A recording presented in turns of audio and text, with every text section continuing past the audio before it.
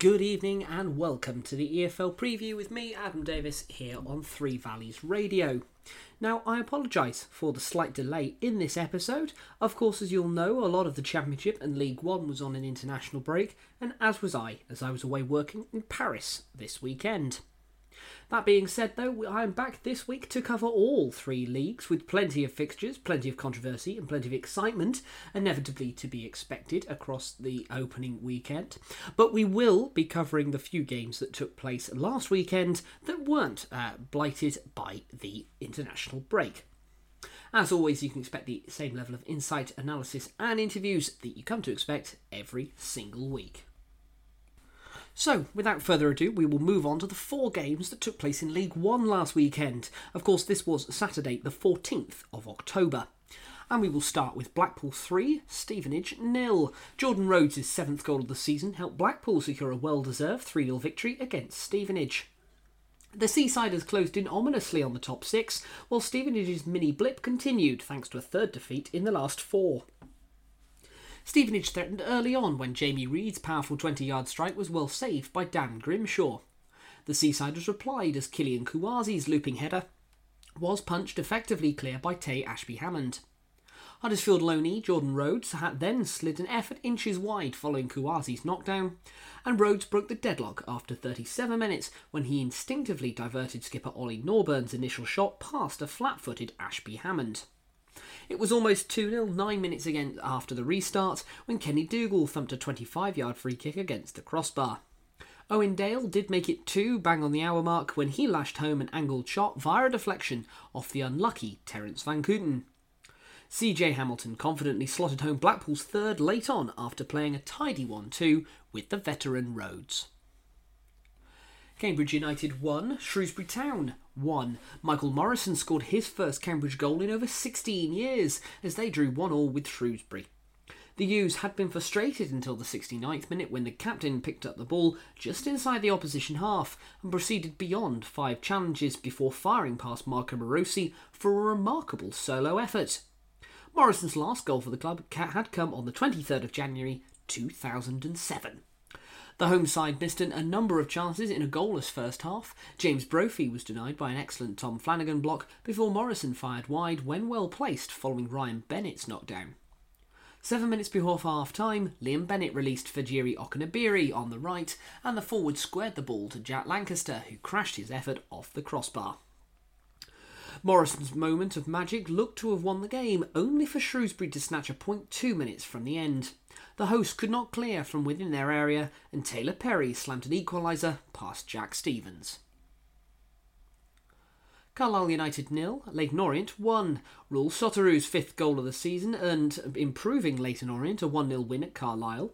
The Londoners gained a double over the Cumbrians on their way to the 4th tier last season. And thanks to Soterou's 21st minute strike, assisted by Joe Piggott's through ball, Richie Wellenside again left with maximum spoils. Orient, with just 1 defeat in 7 games in all competitions, will feel the margin of a victory should have been wider.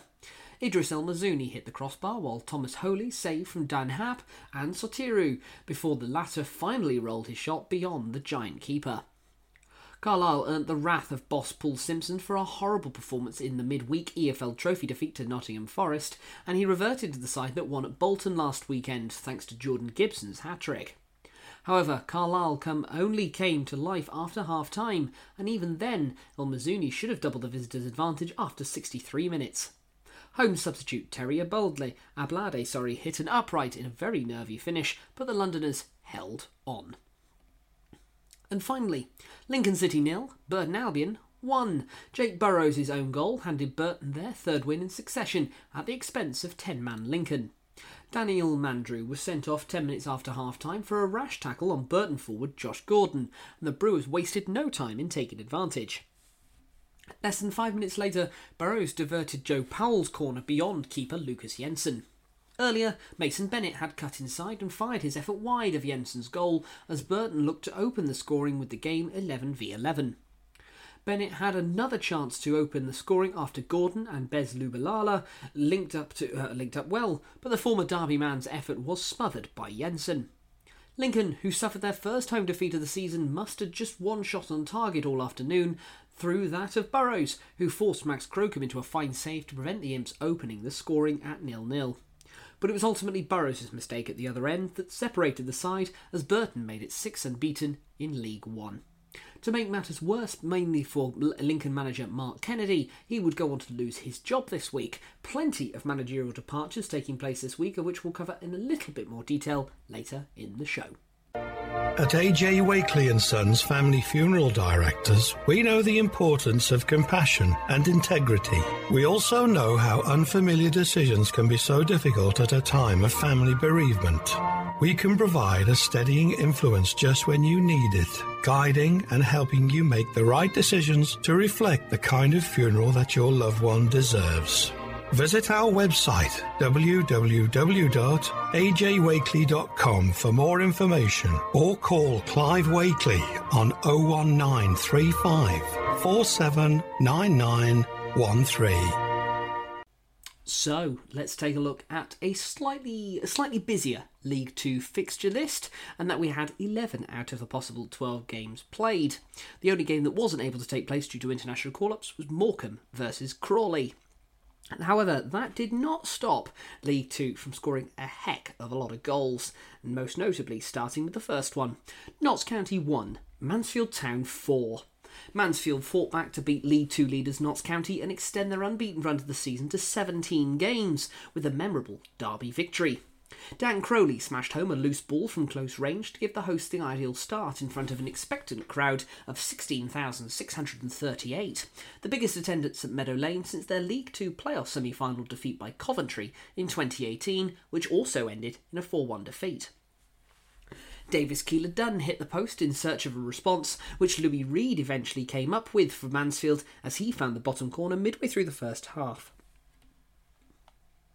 2 goals in 4 second-half minutes from Bailey Cargill and Aidan Flint, and a late fourth from Lucas Akins ensured Nigel Clough's Stags extended their last remaining unbeaten start to the season in England's top 4 divisions in style.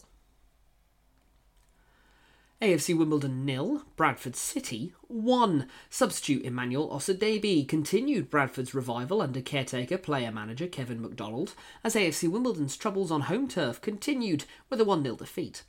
Johnny Jackson's Dons began the day in the playoff spots thanks largely to their form on the road, having managed just one League 2 victory at the Cherry Red Records Stadium this season, or New Plough Lane to us. Wimbledon's home struggles cost them once more against a resurgent Bradford on Saturday, with Osadebi scoring 4 minutes after his introduction to seal a 1-0 victory in the capital. The hosts had the better opportunities in a scrappy first half, with City keeper Harry Lewis darting off his line to deny former Glover James Tilley, before later stopping an Amani Little drive. Little lashed narrowly over as he again went close for Wimbledon in the second period, but moments later freshly introduced Osadebi struck at the other end. The 27-year-old showed strength and perseverance after Andy Cook's flick-on and coolly directed home in front of the away end in the 62nd minute. Omar Bagil saw an effort hit a post and another attempt deflect agonisingly across the goal as Wimbledon sought an equaliser that just evaded them.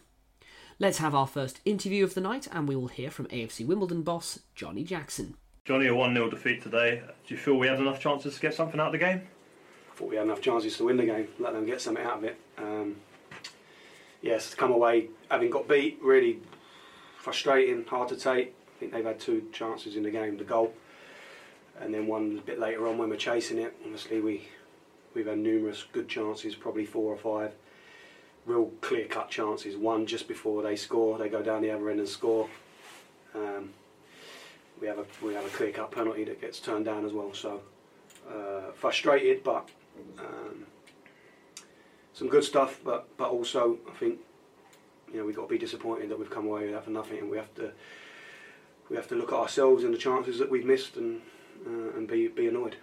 Do you feel satisfied though? Obviously you had to make 2 changes today. Do you feel like you still got the levels that you expect?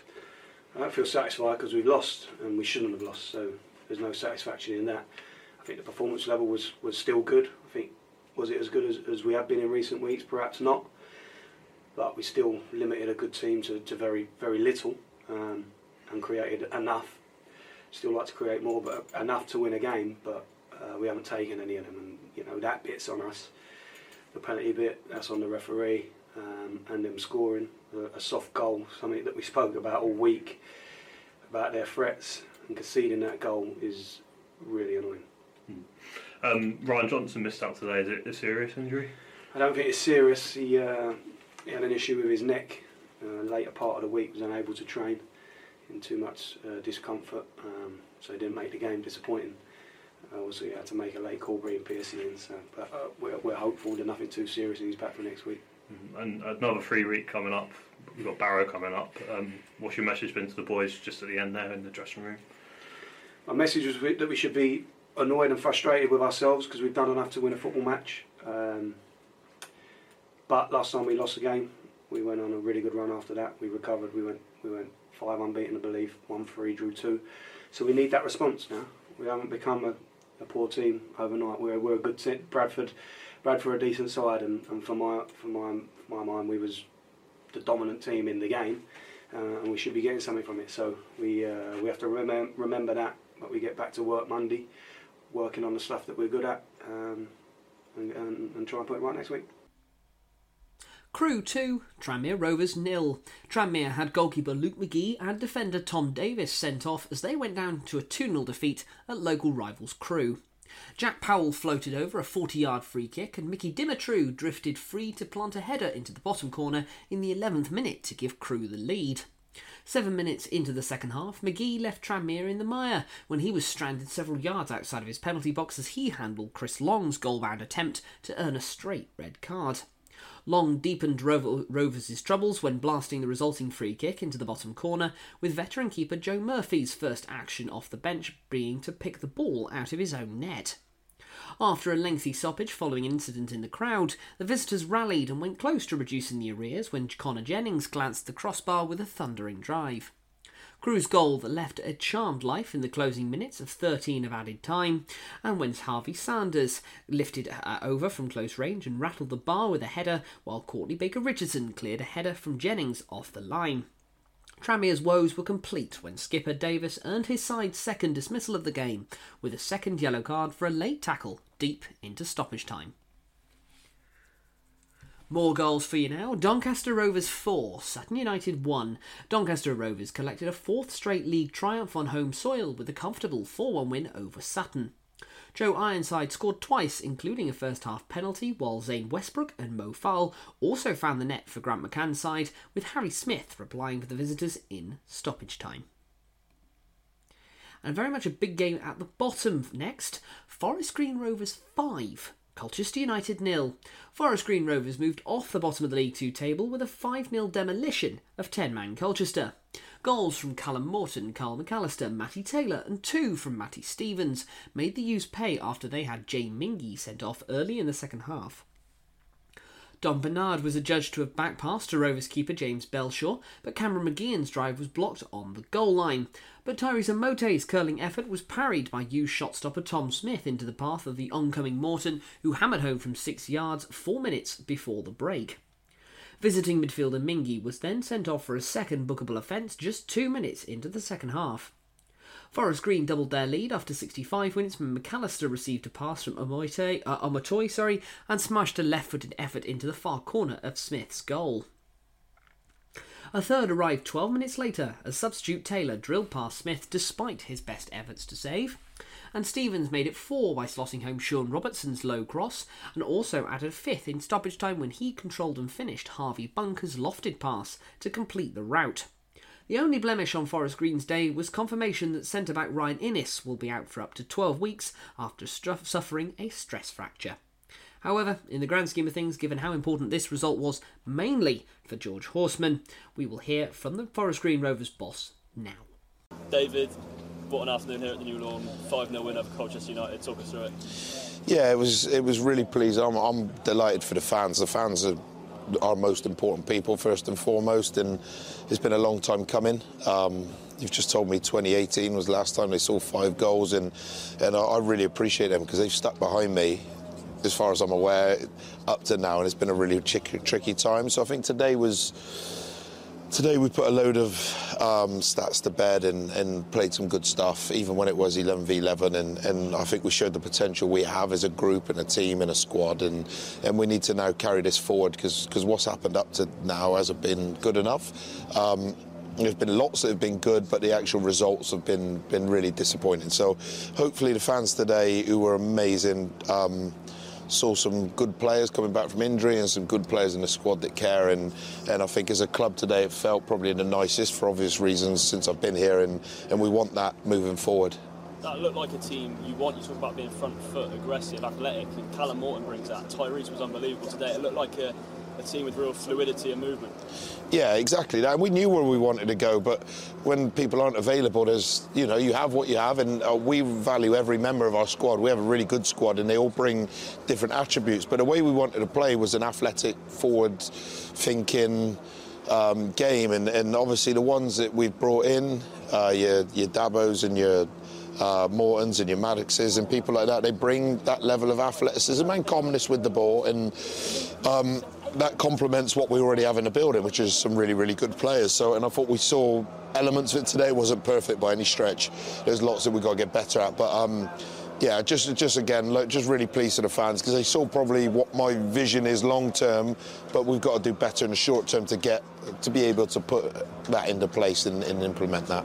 You've said it a few times, weeks and weeks ago, that a team will be on the wrong end of a hammering at one point, and it's happened today. How much internally have you believed that will happen at some point? I've always believed it. Now, it's hard sometimes, and it's hard when, last night, 8 o'clock, you lose your centre-half and our real height and strength. It's been difficult in terms of that, but what I've got in the dressing room and the squad and the group and the talent, I've never doubted it, and I know because I've worked with and alongside and seen a Champions League level coach, this style of football works, but you have to have the attributes. Now, we haven't always had them available at the moment, but we had more of them today, and the boys that come on were absolutely brilliant, I have to say, and because of that, then we produce a good result, but we have to do that consistently. It's no good just doing it as a one-off. That's no good to anybody. We have a real tough game at Mansfield next week, so I'll start watching them tonight.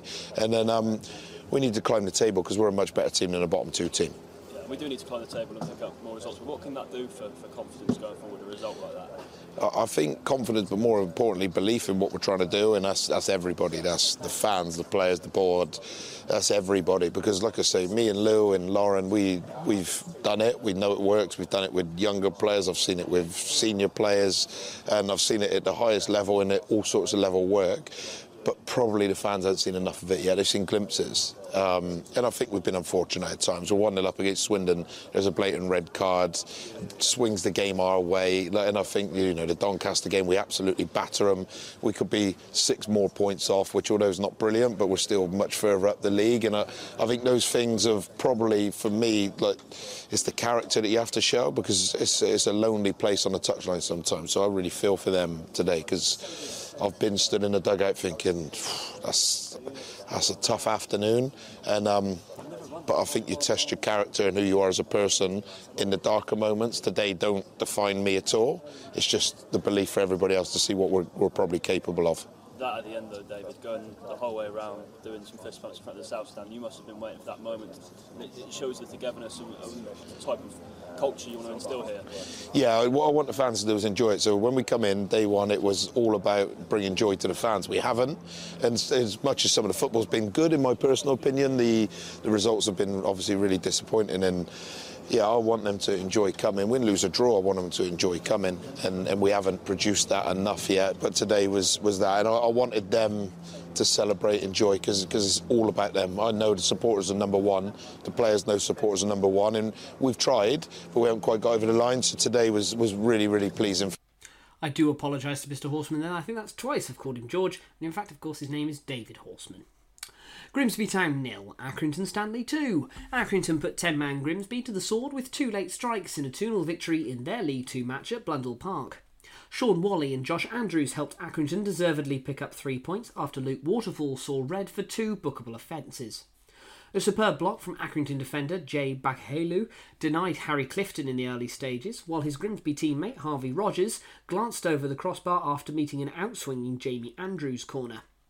At the other end, Josh Andrews went close with a tame header before Abu Isa saw his shot clawed away by Accrington keeper John McCracken. And Grimsby striker Danny Rose prodded goalwards upon the restart from a set piece as Isa then passed up a golden opportunity on the hour mark when the winger fired over a right-footed shot from inside the 6-yard area. Waterfall handed Accrington an advantage when he was sent off with 18 minutes to play, and they instantly seized control, with Wally and Josh Andrews both scoring in quick-fire fashion to help their side to a 6th victory so far this season. Harrogate Town 1, Stockport County 3. Stockport climbed to the top of the League 2 table after seeing off Harrogate 3-1 to record an 8th consecutive win in all competitions. Anthony Sarcevic, a Warren Burrell own goal, and Will Collar secured victory for the visitors, with George Thompson's reply from the penalty spot only proving a consolation for Harrogate. McDon's 2, Barrow 2. Emile Aqua's stunning late strike salvaged a dramatic 2-2 draw for Barrow at MK Dons to heap more pressure on under-fire boss Graham Alexander. More of that in a minute. The Barrow striker curled home a brilliant leveller in the 5th minute of stoppage time after former Glover Ben Whitfield had pulled one back for Pete Wild's side just 2 minutes earlier. Max Dean's first half double looked to have set the Dons on way to their first League 2 win since August, but Barrow's remarkable late fireback silenced Stadium MK before triggering loud boos at full time. Alexander had used his programme notes to address his side's rotten run, and it was Barrow who started the brighter in front of a tense home crowd. But the hosts seized the lead when Dean rifled home on the turn from the edge of the box via a slight Barrow deflection. Wild side rallied and could have grabbed a leveller as Robbie Gotts, Dean Campbell and Jed Garner all went close. But the Dons doubled their advantage 10 minutes before the break when Dean reacted quickest to Paul Farman's reaction to nod home from close range. Gotts and Elliot Newby came close to cutting the gap as the visitors started the second half strongly. The Dons wasted multiple chances to put the game to bed before Whitfield and Aqua's late intervention rescued Barrow a point and kept Alexander waiting for his first league win in more than 2 months. Unfortunately, a record that will continue to stay as Graham Alexander was sacked this week by MK Dons and replaced with a certain man who we will talk a lot more about later in the show.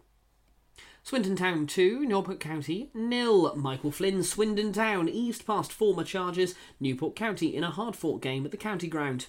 Swindon led when Charlie Austin picked out Dan Kemp, who took the ball past Exiles keeper John Maxted to score. Austin thought he had doubled the lead, but play was called back for a foul in the build-up. But Rashane Hepburn-Murphy sealed the win when he poked home a loose ball after Maxted pushed Seydou Khan's shot onto the post. Swindon climb into the playoff places while Newport dropped to 20th. Walsall 4, Gillingham 1. Isaac Hutchinson scored a hat-trick as Walsall recorded a 4-1 League 2 victory over Gillingham, for whom caretaker boss Keith Millen had to watch from the stands after being shown a red card. Millen was dismissed after 28 minutes for tripping Walsall winger and former Glover Tom Knowles as he attempted to take a quick throw-in. From there, Hutchinson took centre stage, scoring 3 goals and setting up the other.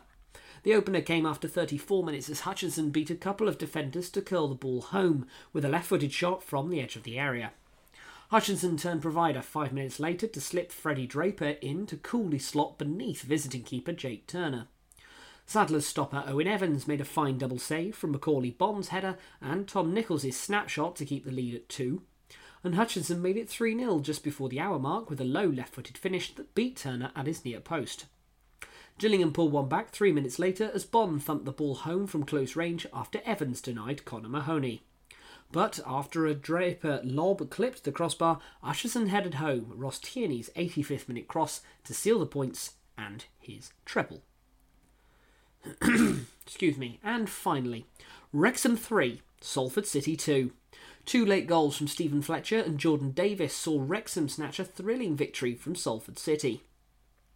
Salford struck first. Stephen Milland crossed to the back post for Matty Smith to head home, and Matty Lund doubled Salford's lead when Arthur Nkowu could only parry across, although Elliot Lees pulled the goal back, heading in a corner. Fletcher turned home Paul Mullins' cross to level before Davis struck to send home the home crowd into a frenzy. Wrexham move up to 5th, 3 points behind League 2 leaders Stockport County, while Salford dropped to 15th after having their 3-match winning streak ended in dramatic fashion. I've one final interview from League Two then, and let's hear from Wrexham boss Phil Parkinson.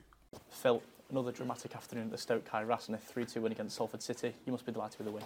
Yeah, of course, so pleased with the win. It was one of those days where the sun was low and it was kind of a little bit of a lacklustre feel to the game, and we didn't play with the quality I really wanted in that first period, but we still had some good moments and good chances, and I've just felt that if we up the quality in our play and our decision making, at half time we'd have a great chance to go in and win the game. And if you look at the game, we've had all the best chances really. There's one save at the second half from Arthur, which was an outstanding save, but we've had a lot of good chances, and I felt if we got it to 2-2, the momentum would be really with us, and we'd go and win the game, and that's what happened. And obviously special mention to the subs, because on days like that where you just need a lift of tempo and energy, they really gave us it.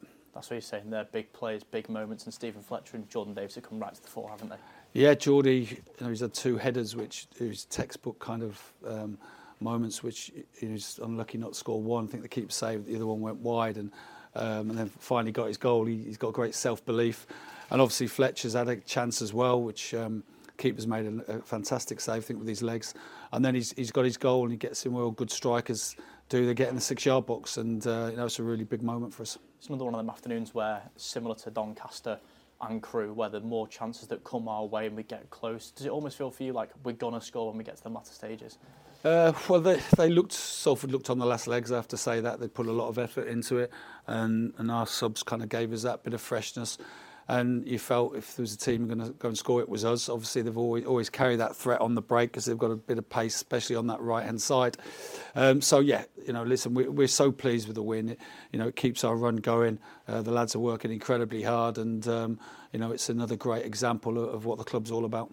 The opposite end of the pitch, Aaron James made his league debut for the club, and another sign again as we spoke in midweek about how good progression that academy status has got now. It's very important because we had 4 players who could have played wing back out today. Mendy, Barney, Fordy obviously, and Andy Cannon can also play there. And if we don't give Aaron a chance in those circumstances, he's never going to get an opportunity. And I felt he deserved it. He's been outstanding in the way he's trained and conducted himself. I thought he did well. I thought he did really well. Obviously we brought him off when he fatigued a bit in the second period, but obviously we know we're all about the now, and we want to win and be close to the top of the league, but also there is one eye on the future of the club as well, and giving Aaron the opportunity today is a great lift for everybody in the academy. And the youth team have had some great results of late. I think they've won 3 or 4 on the bounce, and they've been terrific, and it's great for us on Tuesday to reward a couple of those players, and same today with Aaron's full debut. We all saw what Stephen Fletcher did in the last few minutes against Crewe. Today he's done the same again, got himself a goal. Just shows the real big threat that he is, especially at the end of a game like this. Yeah, I mean, he's a class player. He's come in, obviously missed pre-season, and then he's had a problem with his knee, which he had to have some fluid drained off, so he hasn't trained as much as he'd have liked in the last 10 days, so to speak. But listen, he's an absolute class player, and he showed that when he came on. And a great moment for Jordan as well, getting the winner, building on his performance in midweek. Yeah, I thought Geordie was really good on Tuesday, really good, and that's that performance at Crewe was very important for us, and none more so than Jordan Davis. And you always feel with Geordie that he can get goals, and 2 years ago he got 20 from midfield. He's a goal scorer, he's a real threat. As you said, all about momentum, and today's win continues that heading into Bradford next weekend. Yeah, what a great game that's going to be now next week. Bradford, be a terrific crowd there. They've won today. It's one of the few results that I've seen. Can't wait. Go there, and we're getting a nice bit of form together, and we've got players will be back available for next week, which is really important. Thanks, Phil. Congratulations. So let's just take a quick look at the League Two table as it goes into this weekend. As it's already mentioned, a new leader with 26 points from 13 games played sit Stockport County. Notts County's loss to Mansfield means that they drop to second, but has moved the Stags up to third themselves, 23 points, level on points with fourth placed Crewe and fifth placed Wrexham. Filling out the rest of the playoff spots, both with 22 points apiece, are Swindon and Gillingham. At the wrong end of the table, Sutton United, suffering another defeat, leaves them on 7 points from a possible out of 13 games played and are already 3 points adrift. The other team in the bottom two, despite their decent performance against Colchester, sit Forest Green, although they are level on points and goal difference with the U's, Colchester only just outside, having played 1 game less. But now I think it's time that we talk about what's taken place in the last week, and that's namely an awful lot of managerial changes. Across the leagues we have seen several of managerial departures, many of them they claim by mutual consent, but most of the time, let's be fair, it's because their positions have been rather poor. Well, in the case of the Championship, we have seen the departures of Gary Rowett from Millwall. And of course we knew about Xisco Munoz getting sacked several weeks ago from Sheffield Wednesday. But we have one of the few interviews regarding a new manager coming in, and the reason I've mentioned Sheffield Wednesday is because they have a new one in the form of German Danny Röhl. We don't know too much about him, but so let's hear from him directly to hear what he thinks he's going to be as the new Owls boss. Yeah, it's amazing to be here now. It was a long process the last 7 days. But I had a good conversation with the German, and it was very open-minded for everything, and he tried the best to be here now, and I'm looking forward to be part of this traditional club. It's amazing. I was in the stadium. The first impression was amazing, and I'm looking forward to have the first match here inside. So obviously you've got a lot of experience elsewhere. This is obviously your first job as a manager. Why did you want that time to be now, and why did you choose Sheffield Wednesday to be that first job? Yeah, at first I'm ready for this. You spoke about my experience in the past. I know it's a big challenge now to make the step forward as a manager, but I prepared the last 10 years for this first step, and I think it is amazing to have this first step here in Sheffield Wednesday. This is a traditional club, and I think everybody is dreaming about such a club and be part of such a club. What do you know about Sheffield Wednesday before coming here? What's the sort of how is Sheffield Wednesday seen in Germany? Yeah, I saw some videos about the fans and the crowd, and also in the last days I got a lot of messages by Instagram or by Facebook, and it showed me a lot how much passion the fans are here, and for me it's crazy to be here now and be part of this club. You've worked with some very big name coaches, the likes of Ralf Rangnick, Ralf Hasenhüttl, Hansi Flick. Tell us about your experience working with them and what you've learned along the way as well. Yeah, there are different managers. From Ralf Rangnick, I learned a lot about how you can structure a club, how you can build up something. In Leipzig, we started nearly by zero and build it up to a Champions League club.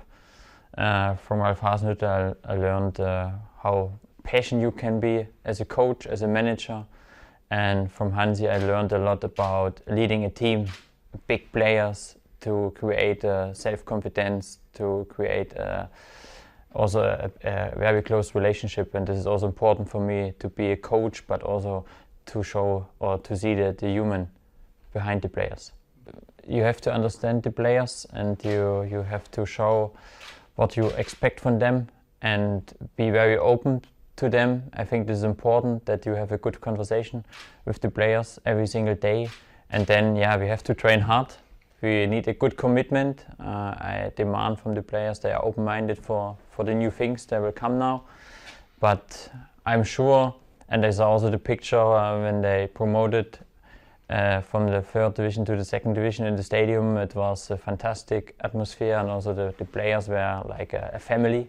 And I think we need this to create the energy with our fans here, and then we can building up something special.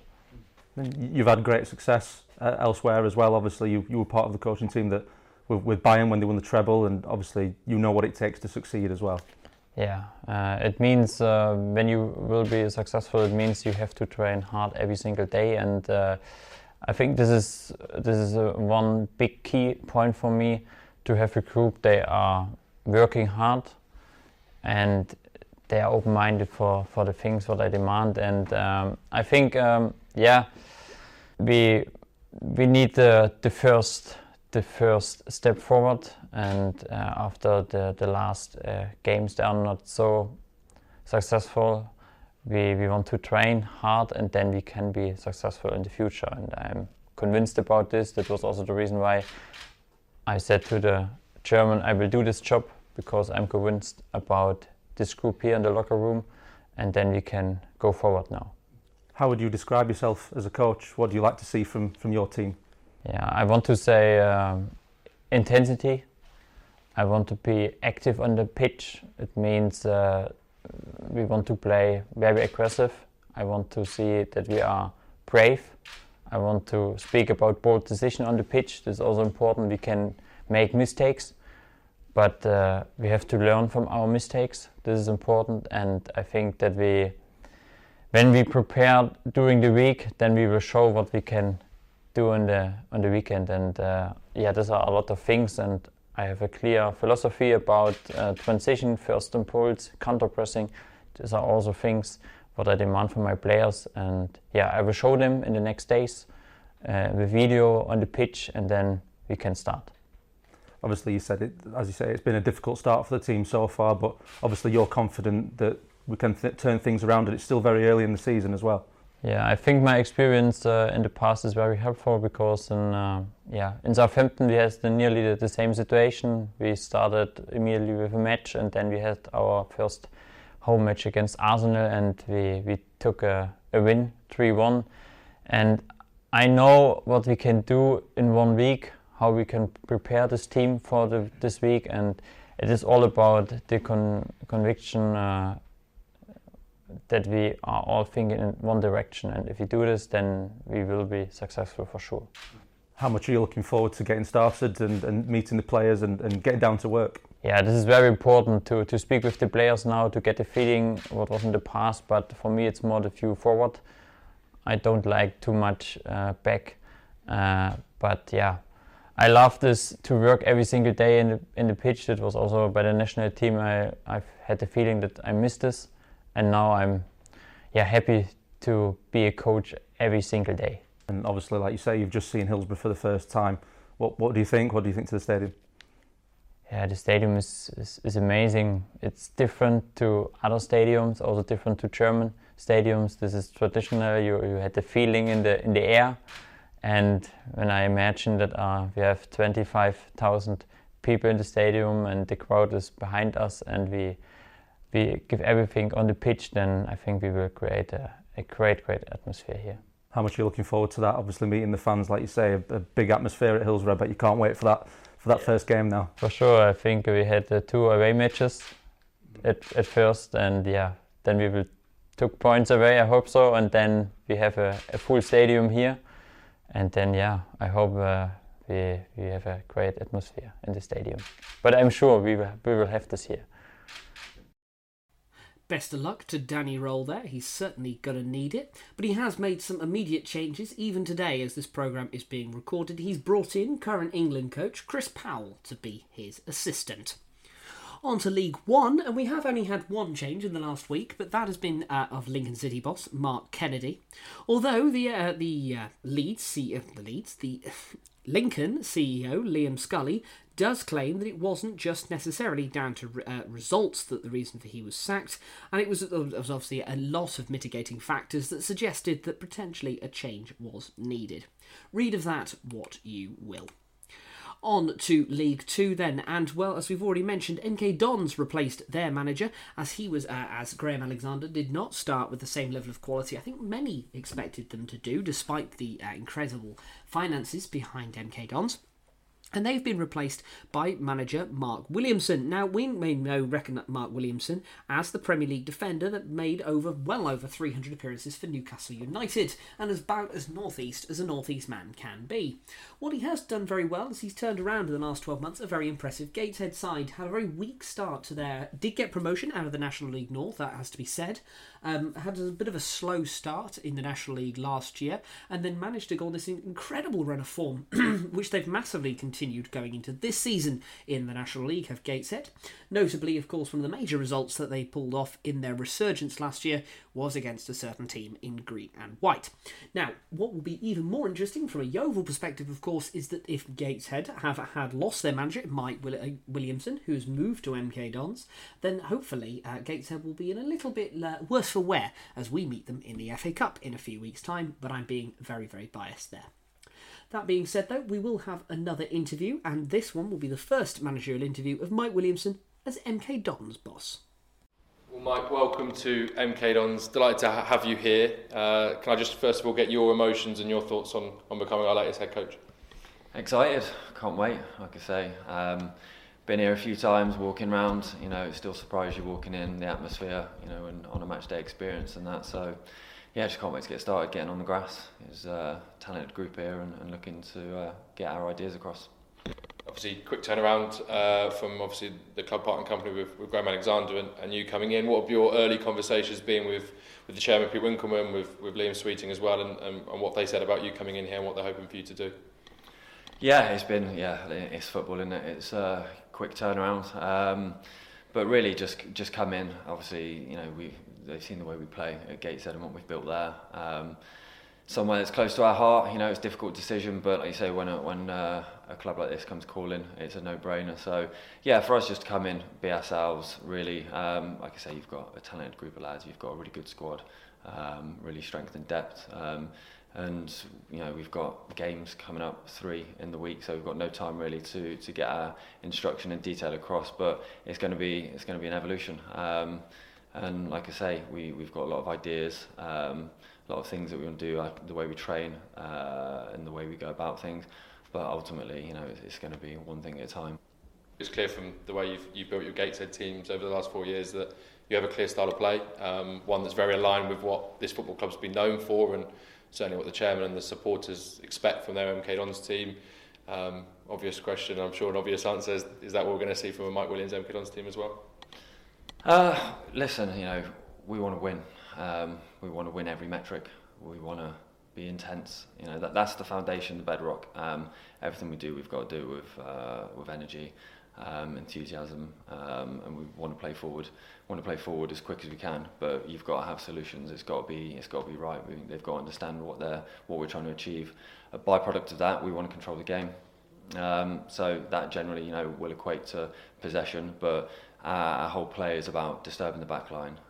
So the ideas from back to front is with one thing in mind, is to score a goal. And the way we go about it is just creating so many options that, you know, it becomes a simple kind of pattern and picture, and the lads will pick up the concepts very quickly. But yeah, like I said, I just want really high intensity, really connected all over the pitch, connected to the club, connected to ourselves, the guys that I've brought in, and to really enjoy ourselves. Where does that passion and desire to play like that come from? Is it from your playing days? Is it from certain managers that you've worked under, or is it just something that you've always had in you to, you know, this is the way that you want your football teams to play? I think it's just evolved. Ultimately, you know, you don't have a professional career without wanting to win, and that just looks very different.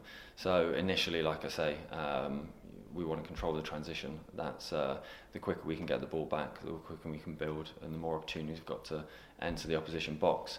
And it's just grown from there. Like I say, you want to play the right way. Everybody wants to play in a team that dominate the ball, but ultimately you come up against teams that nullify that, and you've got to find another solution.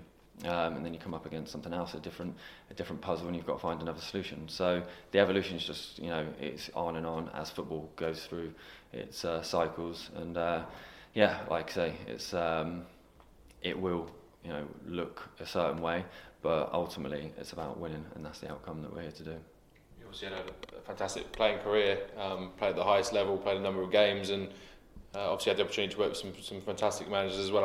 How much has that helped you stepping into your first head coaching role at Gateshead, and obviously into this role as well? Yeah, I think you pick up you know, many things along the way. You've got your own ideas. You see the game a certain way. I think not being genetically blessed, I've had to always try and anticipate and be a step ahead. I think that's given me, you know, that desire to go into the coaching side of it. Been very fortunate to play under some incredible coaches and some, you know, different styles of play as well. but obviously when you get later in your career, you really enjoy learning the detail and the whys and hows. And again, playing at Newcastle, it can be unforgiving. The pressure, they're incredibly passionate up there, but it puts me in good stead. So I'm looking just to really try and be here first and foremost to support the lads and get smiles on their faces and really just get everyone fighting in one direction.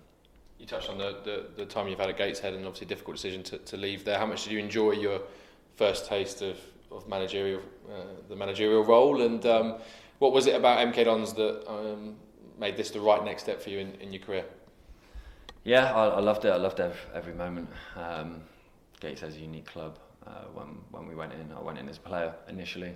Really enjoyed the sound of the project. It was, limited resources, very humble club, really connected to the community, similar to yourself. And it's been a project that's been growing. So for us, it's coming to a place like this, and you can see the background, the history, the chairman, young managers, but everything the club epitomises, it was really attractive.